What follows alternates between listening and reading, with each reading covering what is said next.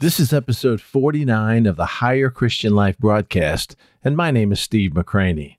Often as believers, we think in absolutes, and rightly so, for much of Scripture deals with absolutes, actually like polar opposite absolutes. Think about it. You have God is good, Satan is bad. You have good fruit, and then you have bad fruit, and nothing in between. You're either hot or cold, and if you find yourself in between, what Jesus calls lukewarm, well, you know how that turns out.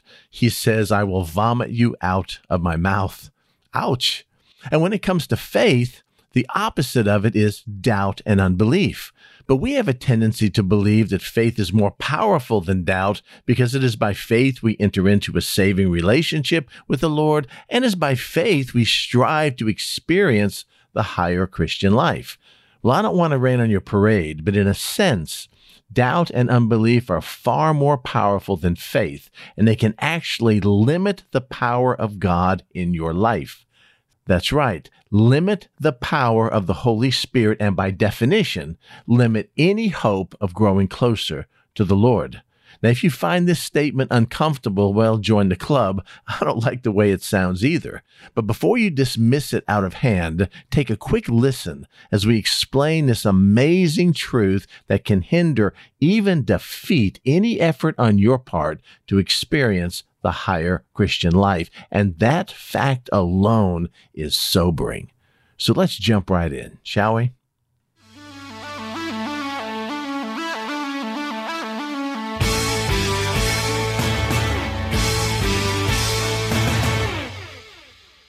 We have been talking about the book of Acts, looking at the book of Acts as a training manual for the early church that God laid out for us, that example being the only example we have of what church is supposed to be like. And I shared with you a couple weeks ago that we're going to be looking at it with different eyes.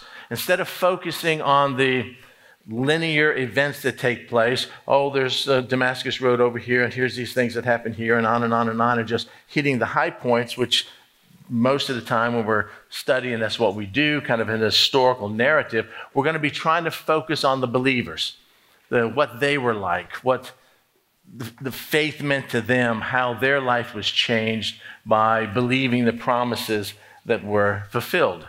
And the major promise, of course, is in Acts chapter 1, verse 8. And we've talked about this over and over again, but we're going to focus on it today. I want you to try to imagine you hearing these words from Christ himself and you believing, because you've already left your family and homes and jobs and everything to follow Jesus. Because you follow Jesus, you've been excommunicated out of what they would call the church back then, from the synagogue. You are worse than not even having a COVID vaccine passport. You couldn't buy and sell from people who were committed Jews because they didn't want anything to do with you. They almost considered you unclean now because you've abandoned the faith and followed this Messiah. This Messiah, by the way, that was killed on a cross, which meant to their way of thinking that God's judgment was upon this Jesus. Of course, he raised from the dead. They didn't believe that. You did. And you're sitting here following him, trusting him, but he's gone, soon going to be leaving. And now you've got to figure out how to handle it yourself. Even the leaders of your movement, Peter, some of the other disciples, had almost given up and gone back fishing. End of John. And all of a sudden, Jesus showed up and basically recommissioned Peter and asked him, do you love me more than your old life? Do you love me more than these 153 fish we've caught? Do you love me more than everything that feels comfortable to you? Are you ready to step out in the darkness in trust? So that's who we are as we're hearing this message. And what he says is this: but you, every one of us, you as a believer, you will receive something. I'm leaving, but I'm going to give you something that inaugurates my kingdom. You will receive power. Incredible word here, dúnamis. It means explosive, miracle-working, wondrous, hard to explain, always pointing to God, power. When is that going to happen? I mean, is it going to happen today, tomorrow, the next day? When is it going to happen? Well, the event that will inaugurate power in your life. Not mercy or grace or love or the ability to teach or the ability to sing or administrative gifts or any of that. It's power. You shall receive power when? When what? When this weird thing that's hard to understand happens. When the Holy Spirit, the third person of the Trinity, co-equal, co-existent, co-eternal, co-powerful, co-authoritative with God the Father, comes upon you. So what happens when the Holy Spirit comes upon me? What's my job? What's my calling? As a believer in Christ, what are we supposed to do? Well, we're supposed to form communes and huddle up like the Amish and keep the big bad boogeyman world out there and bring everything in here and just live our quiet little chaste life, hoping the world will leave us alone. No, that would be easy, but that's not what he called the church and us to do. You shall be my witnesses. Witnesses to me, giving eyewitness accounts of what I have done for you in the hostile environment of that day for these believers. In Jerusalem, the capital city of the Jewish intelligentsia and the political state. Witnesses to me in Jerusalem. And in all Judea and Samaria. We don't want you to slight those people, and eventually to the uttermost parts of the earth. That's your calling, church. But you can't do any of this without power. Power. And it's that word power that I really want to focus on today. And the reason why this is kind of those watershed messages is because you're going to have a choice. And you're going to have a choice to be able to incorporate what is already yours into your life or not. And it all is going to be predicated on whether you believe or whether you don't. Whether you believe his word or your experience. His word or what you've been taught in a Laodicean church age in an apathetic, lukewarm church. His word or what feels comfortable to you. It's all based on power. So as we always do when we look at a section of Scripture, or we're looking at a phrase or a verse, we ask some questions. These are the questions that I had. These are the questions I asked the Lord. These are the questions that, as I'm studying this, I need to know the answer. I need to know when you're going to reveal this to me. And as I've shared with you before, if you earnestly ask God questions about passages and themes and stuff you're studying, he will faithfully answer you. Not if you just, let me skim by, oh yeah, I'm yawn. I checked that off my Bible reading schedule. I really don't care about what I read. If you don't have any questions or intent of trying to learn something or be changed by something or have truth imputed to you, you're not going to know when it happens. So you ask questions. Questions. Why was this early church able to live in the power that they received to the extent that they were? I mean, their life is turned upside down. In Acts chapter 2, when the Holy Spirit comes upon them, Peter preaches this, small sermon record that we have here, and it's pretty direct. 3,000 people get saved, and the early church has abandoned everything we hold on to for the sake of the gospel. Meeting daily in the temple courts, a hostile environment, praising God, meeting daily in the homes, breaking bread, having fellowship and favor with all the people, and God is adding to their numbers daily. I wonder how many people are added to the kingdom of God daily among us. They were overwhelmed by what they had discovered. We can't help but preach and teach what we've heard. Whether you flog us, whether you put us in jail, no matter what you command, the fact is God has changed our life, and it's going to be wonderful. They acted like they did on the power they received when the Holy Spirit came upon them.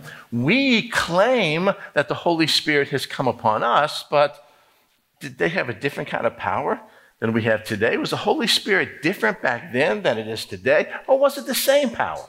And if it's the same Holy Spirit they received and the same Holy Spirit that we received, then what's the difference here? Why are things not the way they should be? Their lives were marked by unashamed power. When is the last time you had the confidence to head into Walmart, and I'm speaking to myself too, head into Walmart like Peter and John are heading into the temple with the same Holy Spirit that you have, and they see somebody on the side of the Walmart building crippled with a little sign up, and you give donations and stuff of that nature, to walk up to them and say, I don't have any cash. I just have a debit card. That's not going to help you. Silver and gold I don't have, but what I do have, by the power invested in me, let me give to you. In the name of Jesus Christ, rise and walk. We don't even think about doing that. Well, gosh, if I do that and nothing happens, it makes me really look stupid. And I don't want to look stupid, so I'm just going to look at that person, maybe toss them a buck and move on. Well, wait a second, that's not what they did. I mean, they understood this captivating power that they had, but they utilized it, and we don't. So, again, question, was their power greater than ours? Was the Holy Spirit more powerful back then than he is today? Did he bless those people more than he blesses us today, which makes God choosing favorites? Or did they understand more about it than we do? Did they act on it? Did they believe more? I mean, what can we learn from the early church? Not Peter and James and John, but how about just the common people, the everyday people, the unnamed people of the 120? How does that work? Key word is power. I've shared this word with you many, many times. It's used over 120 times in the New Testament. Dúnamis, power. Excelsia is power like authority. And the example I gave to you a long time ago was David Myers in his police uniform in the middle of the highway holding his hand up and a semi-truck coming at him at 70 miles an hour.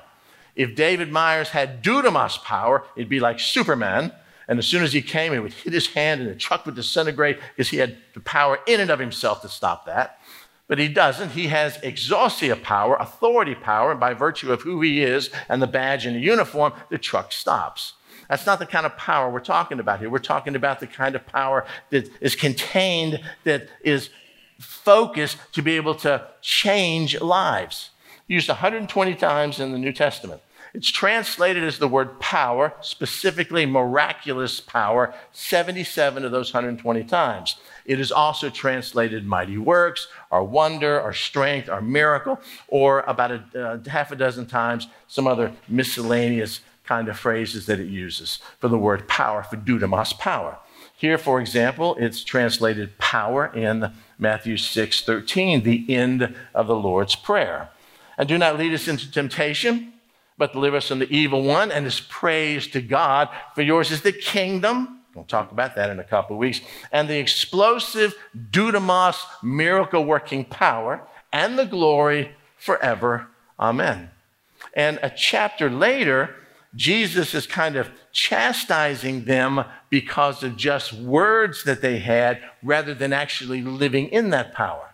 And he says to this, many will say to me in that day, Lord, Lord, Lord, did we not prophesy in your name and cast out demons in your name and do many wonders in your name?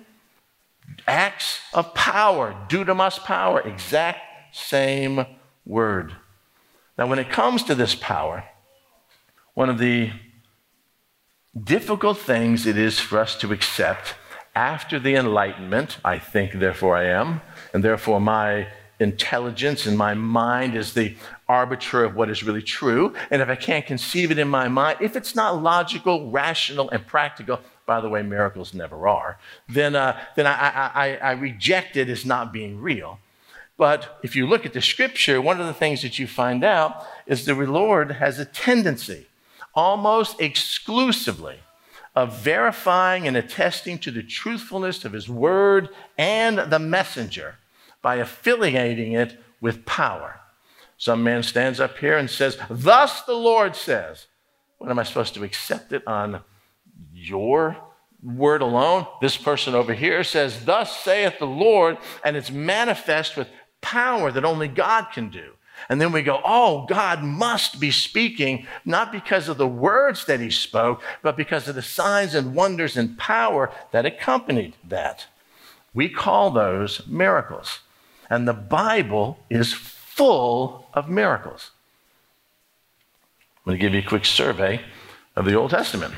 We have Moses and the sorcerers, remember? They say one thing, Moses says another. He has a staff, they have a staff. He throws his staff down, they throw their staff down. They both turned into snakes, but Moses eats theirs. And then all of a sudden there's another thing that happens, and another thing that happens, and pretty soon the sorcerers can't match that. They go, whoa, there's a power here greater than ours, which points not to Satan, but points to God and authenticates Moses' words. Waters turn to blood. They come to the Red Sea. We need a power move. We need something to do. We don't have enough men to fight against Pharaoh's armies, although there's a pillar of fire separating us. So he parts the Red Sea. Moses understands God by miracles, a burning bush. He's in the wilderness. There's this strikes the rock and water comes from the rock. He sends manna from heaven, kind of some of the verses Justice was reading today. These are miracles. Then everything's established, and then God wants to make sure that people are serving him the right way. So we have Nadab and Abihu who are killed because they brought strange fire into the temple of God. And if you read a little past that in Exodus, you'll find that most likely they were drunk. And they went in there and God struck them dead. Then we have Korah and the rebellion. The earth swallows up and consumes them and their family and their possessions because they violated God's word. Those looking around would go, man, I ain't going to mess with God. This is incredible. This is an incredible act of power. When they crossed over into the promised land, just like the Red Sea, the Jordan River was dried up so they could walk across. Do you remember? One after another, after another, after another. It's miracle, miracle, miracle, miracle, miracle. How is God's people separated from the people of the world? How is the temple of worship of Baal different from the worship of God? Because of power. Because of what happens with power. We have the fall of Jericho. We're not going to get a military campaign. We're going to do something so stupid. We're going to walk around it for 7 days. And on the 7th day, we're going to walk around it multiple times. We're going to blow the trumpet. And these mighty walls that are big enough, they said at the top, to have chariot races on them, will fall down. Not in or out, but collapse straight down. Why? Power. Power that authenticates God's behind them. We have Balaam's donkey all of a sudden speaking and giving a prophecy. Where did Samson's strength come from? It came from the power of God. We have Shadrach, Meshach, and Abednego preserved in the fiery furnace. Daniel in the lion's den. It's like going through, flannel graph stories with little kids. Miracle after miracle after miracle after miracle. Every time we try to teach one of our children stories about God, they almost always are tied with miracles. We have Jonah and the great fish. When we get to the New Testament, we've got Lazarus. We've got the widow of Nain's son. We got other people that are raised from the dead by Jesus. And then we have this multitude of miracles Jesus did. Blind person over here. I've got deaf people over here. I'm casting out demons over here. I'm feeding 5,000 people and 3,000 men with just a sack lunch. Miracle after miracle after miracle after miracle. Then that ends, and we get to the book of Acts. And it's again continuation of miracles. Somebody hears preaching, he's preaching all night, falls out of the second-story window, dies. One of the disciples lays on top of him like Elijah did, and all of a sudden he comes back to life. We've got people that receive their sight, people that are healed. The book of Acts continues the story of Jesus. There are miracles referred to in the epistles. There's miracles that take place in the Revelation. Our life with Christ, biblically, should be defined by him working in us with the power he promised we already have through the indwelling presence of the Holy Spirit. You shall receive power. Power when the Holy Spirit comes upon you. God's practice in his word has been to authenticate his word, and those who proclaim his word, that's how we know somebody's from God or are not God, with signs and wonders and miracles. One example, there's Elijah, who represents Jehovah, and there's 450 prophets of Baal and Asherah. And so here's what we'll do. You have your message and your worldview, and I have mine. There's just me, and there's all of you. So let's build an altar. We'll build an altar, after a 3.5 year drought. We'll build an altar, we'll slaughter the animal, we'll put the grain trough around it, and we'll go ahead and call out to God. You call out to your God and see if he responds in power. I'll call out to my God. The first one who responds by power, that's God. And you go first. And so they all day long, they cried out to Baal, they danced around, they cut themselves with knives, and nothing happened. Now it is Elijah's turn. In the middle of a drought, he has gallons and gallons of water poured on it to absolutely soak it, so much so that the grain trough is overflowing with water. He calls on his God. What happens? Power. Power. The message and the messenger are authenticated by power. And the people believed, not because of the word they heard, but because of the power that authenticated the word, just like in the book of Acts. Same way in Jesus' life. We're in John chapter 3, and Jesus is being met by night by a man named Nicodemus, a rabbi. And he comes to the Lord, and he says, Rabbi, teacher, I'm calling you an equal. We know that you're a teacher come from God. Well, how? My message is different than yours. I mean, your fellow Jews hate what I'm doing. How in the world do you know that my message comes by God? Well, no one can do these signs. And if you look at a couple verses earlier in chapter 2, the latter part of that, you'll see that Jesus was performing signs and miracles, power things in Jerusalem at that time. No one can do the signs that you do unless God is with him. It's power that authenticated Christ's words to the point that it drew Nicodemus to him late at night. Okay, do you believe what I just shared with you? Biblical basis for that? You see that? Back to the issue, back to the question. Okay, if that's true, then here's what Jesus promised. You shall receive power. Put your name in there. Steve. You shall receive power. What kind of power? Same kind of power that's been used 77 times in the New Testament. Same kind of power that Jesus used. That's what the word means. Dúnamis, explosive, miracle-working power. We get the word dynamite, explosive, from this word dúnamis. You shall receive power. Well, when? I want that power. I want the power manifest in my life. When will that happen? When the Holy Spirit has come upon you. Oh, well, when did that happen? Well, if you're a believer here, you already have the Holy Spirit. Holy Spirit has already come upon you. We find out from Paul's letters that the Holy Spirit is our deposit, our guarantee of our future inheritance to come. It's the Holy Spirit that confirms our salvation. The difference between a lost person who claims to be a Christian and a saved person who is a Christian is the indwelling presence of the Holy Spirit. If you know Christ, the Holy Spirit lives in you. If you claim to be a Christian and the Holy Spirit doesn't live within you, you are deceiving yourself, like I did for so many years before I truly got saved. That Holy Spirit already exists in you. And if so, what comes with the Holy Spirit is power. This is the words of Christ. You either believe it or you don't. You either accept it or you don't. He's either lying or he's telling the truth. Or like most of us, well, he's telling the truth for somebody else, but he's not telling the truth for me.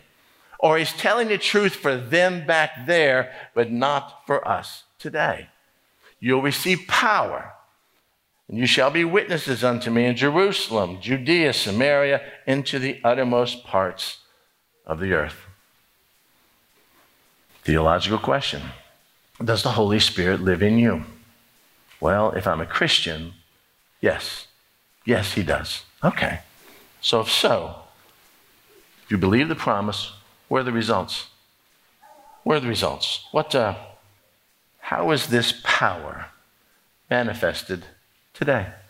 How is it manifested in your life? How is it manifested in my life? How is it manifested in the life of the church today?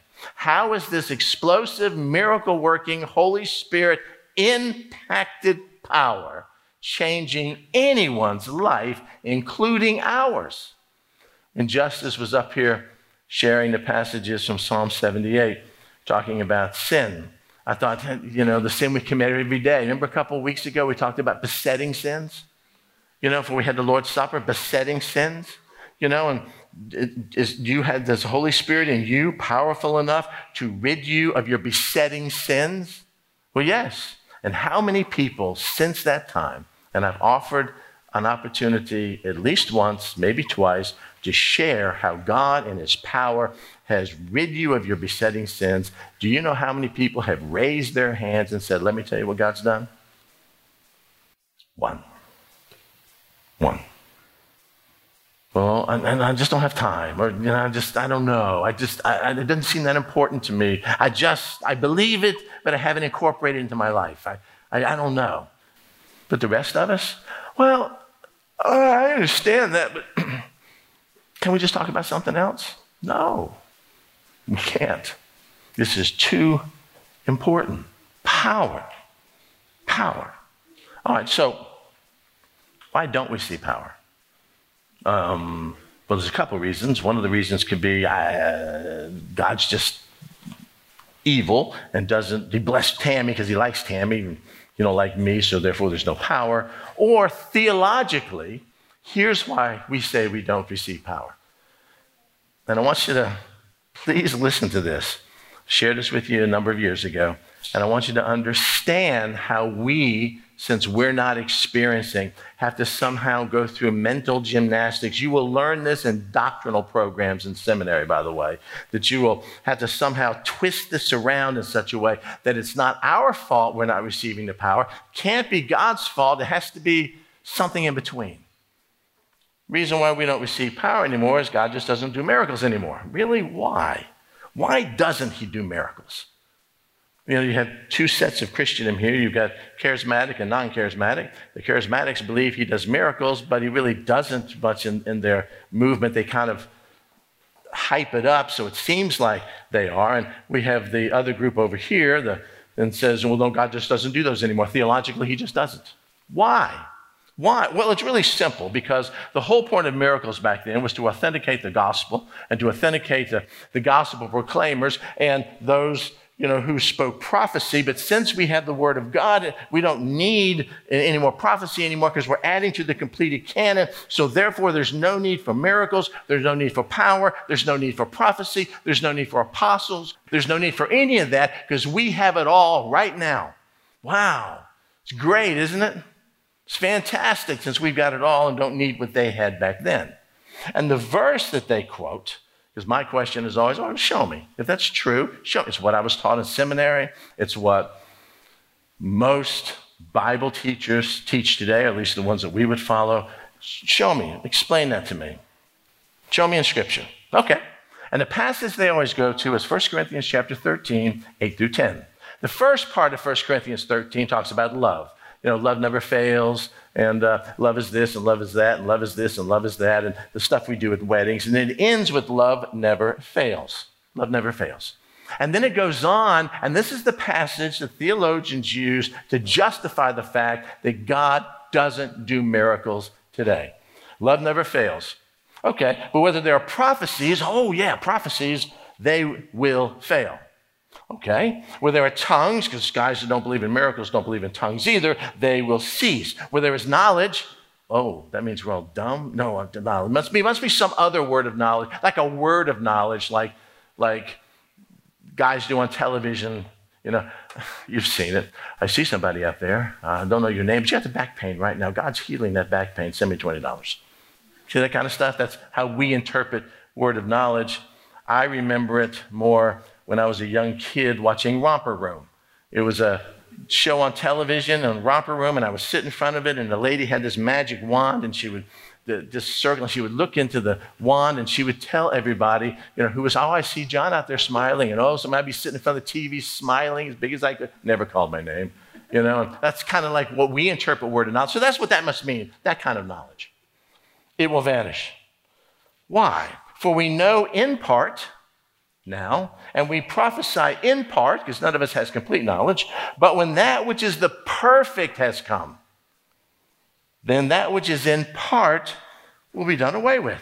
It makes sense. I don't know everything now. And so therefore I know Christ as much as I do, but not perfectly. I can speak his word as much as I know, but not perfectly. I can minister, but not as perfectly, because I can only minister to the extent of my own ability, and that is in part. But when the perfect comes, then there'll be no part. There'll be no less than perfect, because the perfect will be with us. Okay, so what is the perfect? Well, to those people who believe in a cessationist view of the power of the Holy Spirit, they say the perfect is the completed Word of God. Really? Well, I can pick that right up from this passage, can't you? That he's talking about the Word of God when he says perfect. Then he goes on. When I was a child, I spoke as a child, I understood as a child, I thought as a child. But when I became a man, I put away childish things. Then there's a then and when. There's a time right now and a time that's going to come. For now, when? Right now, we see in a mirror dimly. Right now, we only know in part. Right now, we only know about Christ, what we read and what we experience about him through the indwelling presence of the Holy Spirit. Someday, when we see him, we'll know everything. For now, we see in a mirror dimly, but then, at some point in the future, when some event happens, we'll see face to face, intimately. Now, I know in part, but then I shall know just as I am known. I will know him like I am known by him. Okay. That's the theological position. I'm serious. This is what you get taught in the school. Because of this passage, God doesn't move anymore the way he did. Okay, well, when is the then time? Well, it's the then time at some point in time in the future, and you can tell from the context that then time is when Christ comes. Now, I'll be real honest with you. The passages I just read, is there any possible way that you would believe that the perfect was the Word of God unless somebody taught you that? It's like, who's the perfect? Well, the perfect is Christ. No. That seems what it says and what it means, but that's really not what it means. What it means is the completed canon of Scripture. About AD 90, AD 100, when all of a sudden the Bible was completely put together, although the church didn't finally accept that until the 4th century, until that was all taken place. And then therefore, that's the perfect. When the perfect comes, then there's no need for anything else. There's no need for prophecies. Okay, there's no need for tongues. Okay, there's no need for knowledge. We're just going to deal with that later. And I mean, this is the position I believe for a long time, until I started looking at the Scripture. There's no way when they read this letter at the Church of Corinth that they go, oh, I get it. It's the Scriptures that haven't even been written yet. When they all get combined at some point in time after we're all dead, and then that's the perfect. Something that hasn't even happened yet, that I can't even conceive in my mind. Holy Spirit doesn't do that. When he sends his letter out, it was primarily written to the people in that Church of Corinth to deal with what they were dealing with then. Not something that we theologically make up to justify why God doesn't move in our lives today. Or the other explanation is the fact that, the Lord showed us what the church was like in Acts chapter, or in the book of Acts, working on 100% of spiritual gifts and 100% of prophetic offices. But today, we're only supposed to work on 60% of those. Really? That's just like God, just like you and I. If we were God, we would show our kids how to do it with 100% of all the money that we have. If you're going to build a business, I did it and I had this much money, but I want you to do it with less.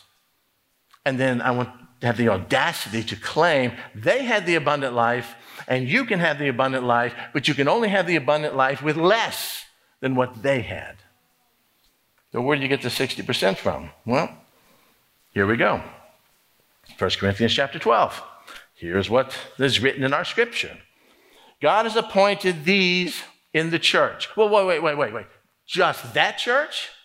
or all churches? Or is it, yeah, that church and all churches, but not for all time, just that church and all churches just for back then? Do you see that anywhere in this passage? You see that anywhere in Scripture? No, we just do that because it makes us feel better today. First, apostles. Can't have apostles. We don't want apostles. Apostles are kind of scary. So no, this doesn't apply to us. No apostles. Okay. Prophets. Can't have prophets. We don't need prophets because nobody speaks from God anymore because we have the Word of God and everything we need is found in the Word of God. Okay. Teachers. Yeah, okay. We'll accept the teacher part.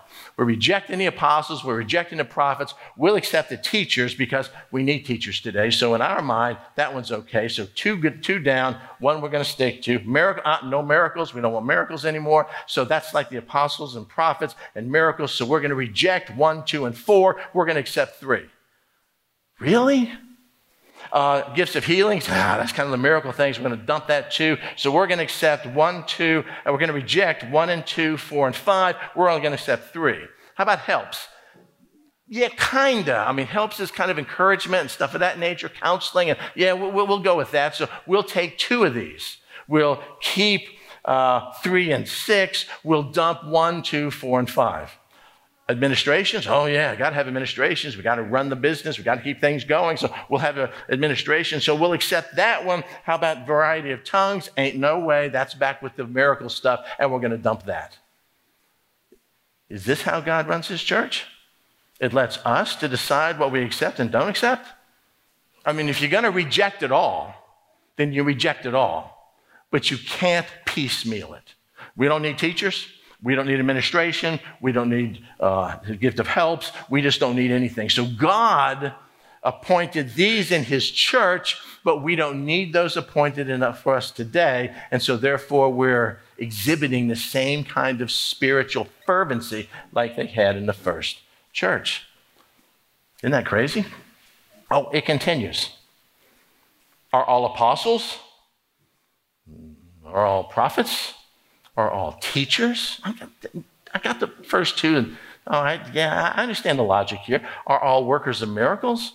Do all have gifts of healing? Do all speak with tongues? Do all interpret? But earnestly desire the best gifts, and I will show you a more excellent way. And then it moves right into chapter 13 about love. Okay, so I'm looking at this. Are all apostles? No. But some were. Are all prophets? No. But some were. Are all teachers in here? Are all of you teachers? No, but some are. And if you have this logic with some of these, you can't reject them all. But we have. We have because we have to somehow explain away the fact that God is not moving in our life the way he moved back then. And the reason he's not doing that cannot be us. It can't be us. It has to be either him or some theological deal, or we do away with that kind of stuff for this absolutely incredibly faulty logic. It's a 5-fold ministry that God gave to the church. And what we're going to do is say, Lord, we're only going to function on 60% of that. And it shows. And he himself, God, gave some, not everybody, but some, to be apostles, 1. And some to be prophets, 2. I feel uncomfortable with those. He said that, but I don't want those to be functional today. All right. And some, implied not all, to be evangelists. Oh yeah, he can be an evangelist. I can mentally accept an evangelist. An evangelist doesn't have miracle working power. An evangelist is someone who's called to share the gospel. Okay. And some as pastors, and some as teachers. We accept evangelists, pastors, and teachers because they can function really well in the flesh. But to be an apostle or a prophet, you have to function with power. See the difference? I can function without power as a teacher. It's better if I have power with a teacher, but I'm perfectly capable of doing it myself. Many, I won't say most, but many of the seminary professors I studied under were lost. They were very gifted in their subject. And their subject was like New Testament theology. But they were lost. And they could get a PhD, they could grant degrees, they could teach people like us, but there was no power behind it. And this is how we agree to accept it. Well, why would God do that? Why would God, after the first century, maybe after the book of Acts, why would God choose to handicap his church for 2,000 years? Or if it was true that there are some gifts that were supposed to die out with the book of Acts or at the first century, then why would he even tell them about it? Tell us about it. It's kind of like, listen, let me tell you. You're getting ready to open your Christmas presents, and I want you to know that I was going to get you this really cool game system. I know you really like this really cool game system. Before you open that gift, I just want you to know that, man, I had every intention of giving that to you. I gave it to some other people, and I was going to give it to you, but I decided that, you don't need that gaming system. The fact is I'm here, and you should just be satisfied with that. And so what I did, instead of giving you the gaming system, and I know you're excited, I got you a sweater and some socks. Are you excited about opening the gift? I wish you hadn't told me what you were going to do, because then it makes what you are doing seem pale by comparison. Why would God do that? Unless it was meant for all of us at all time. And if you think about it, what is the purpose of him even equipping the church this way? Why does he equip it with apostles and prophets and evangelists and pastors and teachers? Is it for them to go out and build names unto themselves? No. It's to make the church, we continue in Ephesians, the church full, the church powerful. What it says here. I appointed these five-fold ministry here for the equipping of the saints. An apostle and a prophet equip a saint different than an evangelist and a teacher and a pastor do. So if we dump two of those, then they're not fully equipped. I'm to the church in Ephesus, I'm telling you, the Lord says, I'm giving you these five-fold ministries to equip the church in Ephesus, but I'm certainly not going to do that in the church in America. Really? Why? For the work of ministry, for the edifying of the body of Christ, until, to what point? We all come to the unity of the faith and knowledge of the Son of God. That's exactly what's happening today in our church, isn't it? To the perfect man, to the measure of a statue, to the fullness of Christ. We would call this the higher Christian life. Okay, for what purpose? What's the ultimate goal here? Continuing, that we should no longer be children tossed to and fro and carried about with every wind of doctrine. We interpret this and we say, well, this is false doctrine. This is doctrine that means that, Jesus is not God, or there's four people in the Trinity or something of that nature. It could also mean doctrine that convinces you to abandon your birthright of miraculous power promised you by the Holy Spirit. That it's not for you, that it's never been for you, that other people get it, but not you. By the trickery of men to twist scriptures around it. This is what this means. And if you'll read those passages in Corinthians 13, you will see that's not what it says. It has nothing to do with the canon of Scripture. The cunning craftiness of deceitful plotting. But speaking the truth in love, imply the church may grow up in all things in him who is the head, Christ. And then it again talks about what the end of that is. From whom the whole body, the church, joined and knit together by whatever joint supplies. Wish I could unpack that for you right now. According to the effective working, that's the word energeno, where we get the word energy from, working by which every part does its share. Wow. That sounds like church today, doesn't it? Everybody does its share. No, we've digressed church into a religion. That one or somebody does their share, a few people do their share, primarily everybody else comes and listens and participates. We even set it up in such a way that it's a teaching module rather than a experiencing module. We tried putting chairs in a circle, do you remember? Everybody felt uncomfortable. I would rather look at the back of somebody's head and words on a big PowerPoint up there rather than each other and ministry and stuff of that nature. Everyone does its share, and it causes the growth of the body for the edifying of itself in love. So, this is the introduction. Let me just draw it to a close. Why is this so important? You have to understand it and believe it first. And for most of us who are former Baptists, most of us who are, come from a non-charismatic background, what I've just preached to you sounds like heresy. It sounds anathema. That God really would have the audacity to continue doing what he promised to do in the New Testament? Yeah, I think he does. And if he does, then the reason why we're not seeing it manifested in our life is not him. We can't blame him anymore. Maybe it's us. Maybe it's us. And all that can change today, right here. Right here. Let me show you this. And I want you to get your mind around this before we start, because this may come off a little extreme, like taking a gun to a knife fight. There's a certain amount of power to do something. The American troops are going to land at Iwo Jima. And we think we've got enough power to do that. We've got all the soldiers there. We're going to bomb the beachhead. Then we're going to go ahead and move in our landing craft at World War II. We're going to take Iwo Jima. There's a certain element of power and strength to accomplish anything. So this is what we're going to do. This is what we're going to do in our life. This is what we're going to ask Christ to do through us. There's a certain amount of power and spiritual strength it takes to do. But if the forces, using Iwo Jima as an example, hit the beach and were repelled, if the Germans kicked the Allies off Normandy, if all the power to do something was thwarted by someone, it means that someone else had more power than we have to do to keep us from doing. You understand?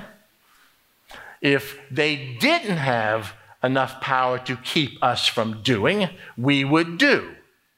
But if we're doing, and our doing is repulsed by some other force, then obviously, logically, that other force must be stronger, at least in our vernacular, than the force we had committed to doing.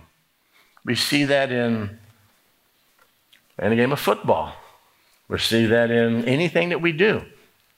Power to do, power to stop, get them together, whichever one is stronger wins. It works exactly the same way in your life. Listen very carefully. The most powerful thing in you is not your faith. The most powerful thing in you is your doubt and unbelief. Now, through your faith, God and his power can do anything. But the only thing that will stymie God moving in your life through your faith is your doubt and unbelief. So therefore, in your life and my life as individual Christians, our doubt and unbelief is stronger than whatever magnanimous, powerful, wonderful thing God wants to do in our life. Do you see that? Doesn't mean that you're stronger than God. But when God wants to move in your life, you can nip it in the bud just like that. And as Justice pointed out today, you can continue nipping it in the bud time and time and time and time and time again until the Lord says, you know what? I'm going to find somebody else to move through because obviously this person's unbelief and doubt is not letting me in. You can doubt, and the doubt in you, the unbelief in you, the sin in you, the besetting sin in you can nullify everything you receive from the Holy Spirit. It doesn't nullify the Holy Spirit. It nullifies his ability and willingness to move in and through you. You can literally limit the Spirit of God in your life by doubt and unbelief. That's why I spent so much time in the beginning showing you the truth. You either accept it or you don't.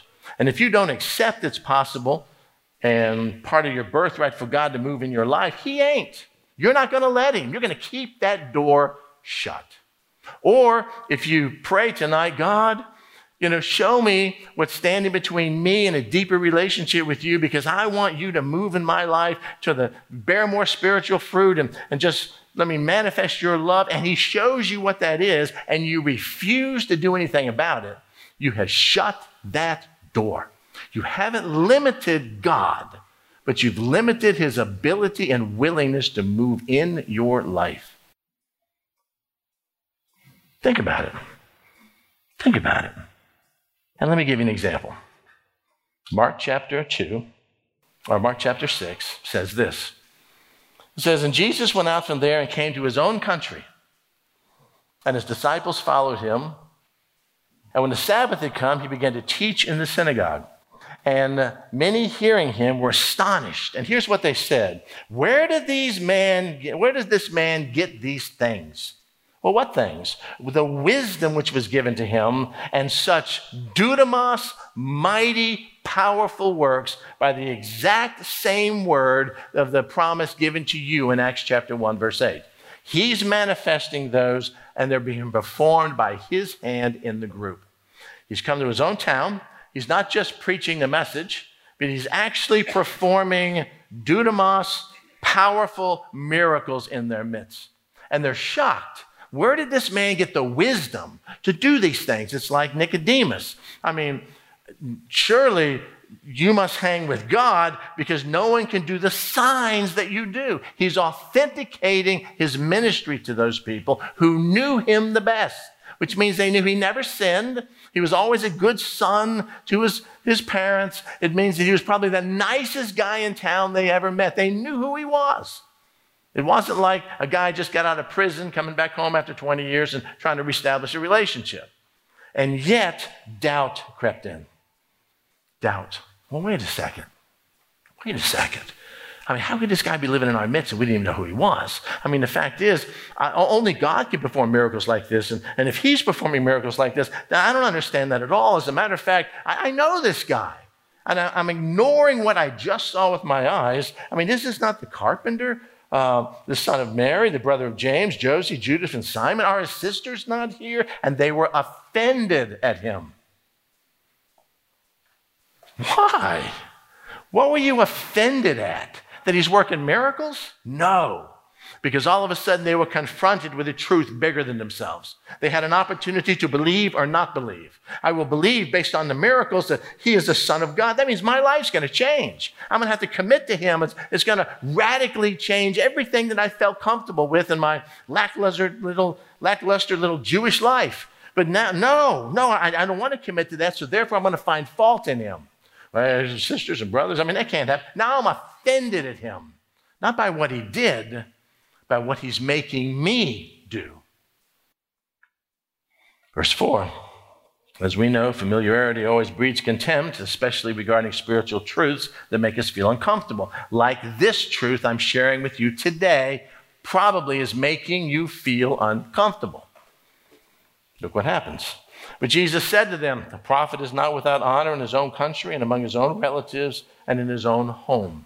Whenever even a group of Christians like us come together and we're presented with a truth that stretches us, that means there's more to our life than the 6, 7, or 8 that I'm comfortable with. That maybe God could really work in my life in an incredible way, but then I'm going to have to put him first over my family, over my business, over my retirement, over my money, over the things that I want to do. And I don't want to do that, so therefore,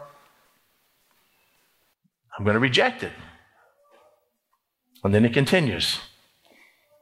Now he, although he wanted to, although he was equipped to, although he had the power to do that, although he had been doing some of those things, could do no mighty, dúnamis, powerful work. It didn't say he chose not to do them. It says he could not do them. Why? Well, except he laid hands on a few sick people and healed them. That may have been what the people had noticed before. And he marveled because of their unbelief. Could he not do them because of the unbelief? Well, it's implied here. And then, as the message just is preached, he left them and took it somewhere else. Brought it home to you first, and you rejected it. So therefore, I'm going to go on a circuit. teaching, because I'm limiting the Holy Spirit. God was not able, could not do mighty works in their midst. Something about them was limiting the power of God in their lives. When he wanted to do more, he was already doing more, and they stymied it, they stopped it, they shut it off in their life. We look at Acts chapter 1 and we see the promise there. And we ask, is that really true for us in our lives today? And if so, what is keeping me from experience like we've been talking about this higher Christian life, the Acts 1, Acts 2 life? Well, what is doing that? Is it God doing that, or could it be something else? I've been blaming it on God, but maybe it's not God. Maybe it's something else. Not real clear in Mark, but the passage in Matthew lays it out for us perfectly. Here's a parallel account of what I just read. So they were offended at him. But Jesus said to them, a prophet is not without honor except in his own country and in his own house. Now he did not do many powerful, mighty works there because of their unbelief. Jesus came, Son of God, just all the power in the world in him, and he was going to do some mighty works. He began doing some mighty works, and they shut it off because of their unbelief. There was a power in them. See, there's no real way to say it, and it almost sounds blasphemous. There was a power in them that in this situation and in their lives was greater than the power in him. He wanted to move in their lives. They said no. So the answer was, no, get out of here. I'm going to do it anyway. The answer was, okay. It's like in Romans chapter 1, where it talks about God gave them up, and God gave them over, and God gave them up. The freedom that God gives us, unfortunately, is to experience the consequences of our own sins. And that's exactly what Jesus is doing here. It was their unbelief that limited the power of God in their lives. And it is unbelief and sin, but primarily unbelief, that limits the power of God in our lives. Now, Justice looked at, this last one I'm going to show you. Justice looked at Psalm 78. And it's a long psalm. And he laid it out for you today about what it all talked about at the very end. But there's a phrase in here that really caught my attention when God is talking about what they did to him. And it's in verse 40 and 41. Watch this. It says, how often they provoked him in the wilderness and grieved him in the desert. Yet, yes, again and again they tempted and tested God. And in doing so, limited the Holy One of Israel. God was going to carry them out on eagle's wings. God had marvelous plans for them. He was going to cross the Red Sea, move them right into the promised land, but they said no. They sent 10 spies out and they came back. Most of them gave a negative report, and God says, you have limited what I wanted to do. So the next 38 years, all of you who doubted me are going to die until I raise up a new generation, except for Joshua and Caleb, and move them into the promised land. That's the story of the wilderness wandering. They limited the Holy One of Israel, just like we are limiting the Holy Spirit working in us because of power, because of doubt and fear and unbelief. So, Lord, what do I do with this? Well, let me ask you a couple questions, Steve. Are you limiting what I can do in your life? Yeah, I am. Do you realize how powerful your doubt is? You think it's just, well, I'm supposed to doubt because I'm part of the Enlightenment. If I don't understand it in Scripture, then I don't necessarily believe it. And I was taught by my heritage and this way by godly men, and certainly they can't be wrong. Do you realize how powerful your doubt is? Do you realize that what your doubt and sin is costing you? That what you could achieve, or what I could achieve through you if it wasn't for your doubt and sin. Do you realize what you're losing for nothing? We gain nothing by doubt and unbelief. Nothing, except living as a 6 and a 7 and 8, year after year, decade after decade, and think that's okay? And that's the abundant life in Christ, when we don't even have the power to give up our besetting sins because of doubt and unbelief? And for those of you who struggle with this whole idea of the higher Christian life, I believe it, I see it, I know other people have experienced it. I at one point in time, my Christian life was better than it is right now. So just being where I was at one point in time would be higher than I am now. But those of you that fail and try and fail and try and fail and try, it may be doubt and unbelief. Doubt and unbelief. So let me make it personal and I'll close. Do you believe God is without limits? Do you believe God can do anything he wants to do? Do you believe God's word is true in all situations, no matter how you feel, no matter what you think? I mean, is God limited to your mind? Is God limited by what he can do, by what you can conceive? And if so, how scary is that? It's kind of like, I'm a father and God's a father, and so would I want God to be like me? No. As good as I try to be as a father, I'm failed. He's perfect. He's perfect. So do you believe God is without limits? It's really simple. It's a yes or no answer. I think he's unlimited with everybody else, but he's limited with me. What a terrible thing to say about God. You think that's humility? It's not humility. It's blaspheming God, that he chooses favorites.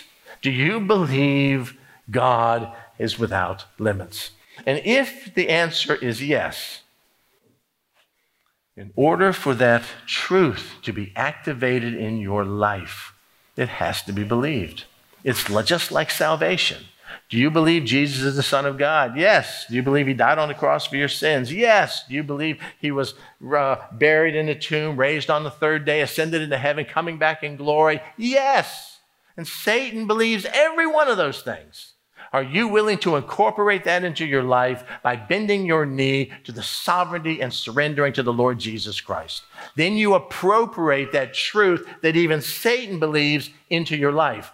Do you want to do that, Satan? No. And so it doesn't apply to him.